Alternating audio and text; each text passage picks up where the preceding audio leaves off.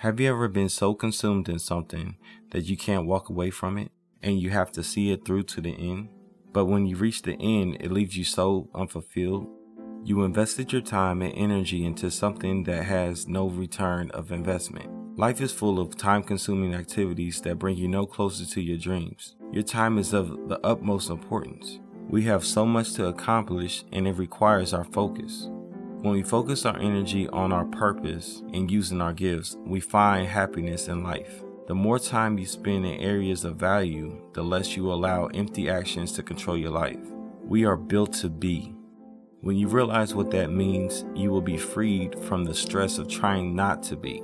You are what you consume. You see, when you consume anything, it strengthens the desire.